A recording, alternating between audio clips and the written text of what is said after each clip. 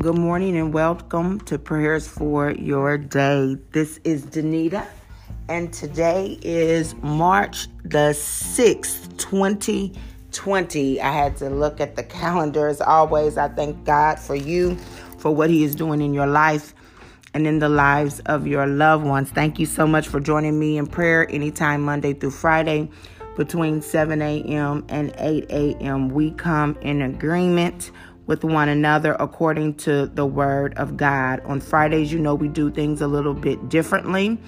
And I've been up since about 4 o'clock this morning. And after fooling around a little bit, I said, you know what, let me go ahead and get in the word of God. I'm up this early. Let me go ahead and start my day in the word. And so I read several chapters of scripture. And I love 1st and 2nd Samuel. I love the Old Testament. And so I started reading 1 Samuel over again. And it really blessed me. And one of the things that particularly caught my eye, because, on Fridays we do a little talk, a little inspiration, something that encourage you as you begin your Friday and the weekend, is the story of Hannah. And it's in 1 Samuel. And I'm going to read to you verses 15 through 20 and share with you the word that I heard this morning. Not so, my Lord, Hannah replied. I am a woman who is deeply troubled. I have not been drinking wine or beer. I was pouring out my soul to the Lord. Do not take your servant for a wicked woman. I have been praying here out of my great anguish and grief. Eli answered, Go in peace, and may the God of Israel grant you what you have asked of him. She said, May your servant find favor in your eyes. Then she went her way and ate something, and her face was no longer downcast. Early the next morning, they arose and worshiped before the Lord, and then went back to their home at Ramah. Elkanah lay with Hannah, his wife, and the Lord remembered her. So in the course of time, Hannah conceived and gave birth to a son. She named him Samuel, saying, Because I asked the Lord for him. And so as I just began to meditate on the story of Hannah, she could not conceive from her husband. So her husband got a second wife, and the second wife was able to conceive and taunted Hannah about it. So Hannah would go to the temple and basically pour her heart out before the Lord. And Eli, the priest, saw Hannah, and he thought that she was crazy, but really she was praying what was in her heart. And then that's when verse 15 enters in. But what caught my attention, or what my spirit took hold of, was the fact that it happened after worship. It happened after worship. Once she received an encouraging word from the priest, after she was able to pour her heart out to God, she poured her heart out to the man of God, and he spoke a blessing to her. He gave her encouragement. He told her to go in peace and say, May the God of Israel grant you your request. So in many ways, he blessed her. He prayed for her right there on the spot. And then the Bible says that she went away. She was able to eat because she hadn't been eating. And you know how we get when we go through things. Sometimes people eat. Sometimes people lose their appetite. And then it said her face was no longer downcast, meaning what was heavy on her heart had been lifted. It had been lifted through pouring her heart out to God. It had been lifted by sharing her grief with the priest. In our cases, it could be sharing our grief with another believer, but another believer who is able to speak life into us. And so I want you to think about this day. Who are you sharing your dreams and your goals with? And then are they able to speak life right back into you? See, he could have said to her, "Oh, don't worry about it. It'll be okay. You've got some stepchildren, and so just, count them as your children, kind of like if you want to start a business and you're like, man, I just can't seem to get it started. And you pour your heart out to God, and then you pour your heart out to someone, and they say, well, don't worry about it. Maybe that's not for you. Maybe you should think about doing something else, or, this, that, and the other. But instead, he said, go in peace, and may the God of Israel. And I just want for you to just take a quick survey of your circle. Take a quick survey of those who you share your hopes and your dreams with. Do they encourage you in that, or do they try to get you off track? So that's one of the things I want you to think about as you go throughout today and your weekend, and to kind of reevaluate that. And the other part I want you to think about is the fact that for her, it happened after worship. She said early the next morning, they arose and worshiped before the Lord, and then went back to their home.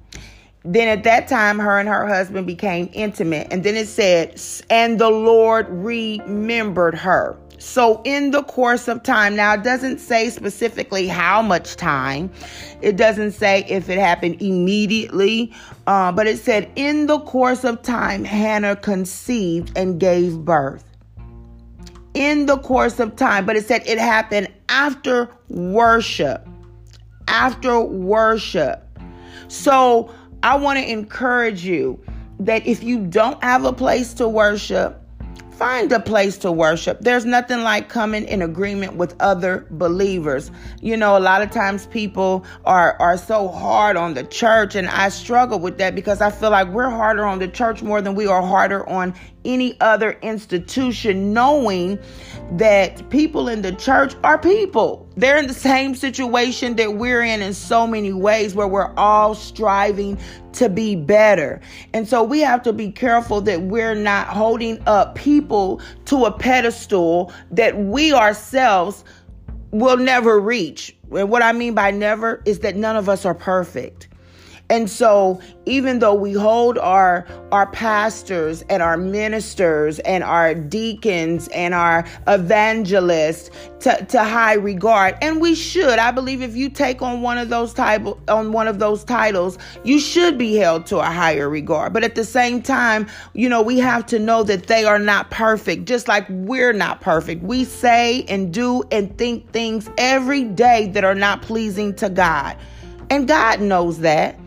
But it's in his tender love and grace and mercy that he doesn't shut any of us down, but he allows us the opportunity to repent and get it right. So I say to you, find a place of worship. Reevaluate your circle. Your circle is huge. I've said this before. If you want to see somebody's future, look at their 5 closest friends. I guarantee you that if you don't do drugs, or if you don't drink alcohol, if you continue to hang out with people who do drugs and drink alcohol, pretty soon you will do drugs and drink alcohol. If you are a person who does not curse or use profanity, I guarantee you, if you continue to hang around people who curse and use profanity, pretty soon you're going to start cursing and using profanity. I can guarantee you, if you continue to hang around people who rob and steal and lie for no reason, in due time, you're going to rob, steal, and lie for no reason. Your circle is critical to your success. It is critical to your spiritual growth. It is critical to moving forward in a positive and productive way in your life. It is critical. If you hang with people who are unfaithful to their spouses, I guarantee you pretty soon you're going to be unfaithful to yours. I mean, it's just, we become who we associate with. So you have to do everything everything that you can to stay in the will and the word of God. The Bible tells us to be careful that we don't fall into temptation. Why does the word give us that warning? Because none of us are above temptation. None of us are above not falling short. And I say that not to condemn anybody, but I say that so that you become aware. So that you become aware of your circle, so that you become aware of who is speaking life into you. And not so much because of what they can get, but because of what they want for you. When Eli said, "Go in peace, and may the God of Israel grant you what you have asked of him," he didn't say so that you could come back and give the boy to me, which is what she did. She dedicated Samuel to the Lord. He didn't say that. He said because he saw her heart, he saw her pain, he saw her desire, that may God of Israel grant her what she asked of him. So on today, as I close out, I say to you, may the God of Israel, the Holy One of Israel, the great I am, the lover of our soul, our creator and our maker, grant you what you have asked of him regarding you, your family, and those connected to you. And remember, for Hannah, it happened after worship, in the course of time. And you might say, I've been worshiping and it still hasn't happened. But I believe that every time you worship God, he remembers you, and he is setting what you've asked of him in motion. Be blessed. Have an awesome day. I want you to know that I love you. I love you with the love of Christ, and I am rooting for you.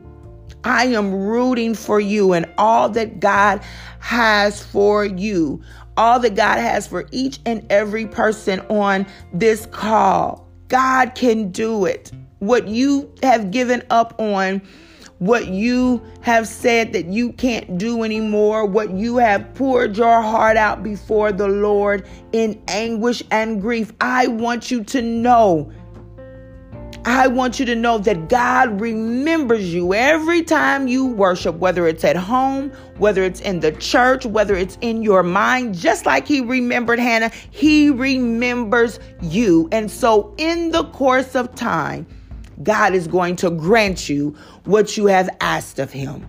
Be encouraged and know that there are intercessors, there are prayer warriors, there are believers all over the world believing God with you and for you. Be blessed on today. Have an awesome weekend and refuse to give up. Refuse to give up on your dreams and your goals. You have them because God is the one that placed them inside of you. Be blessed. Bye-bye.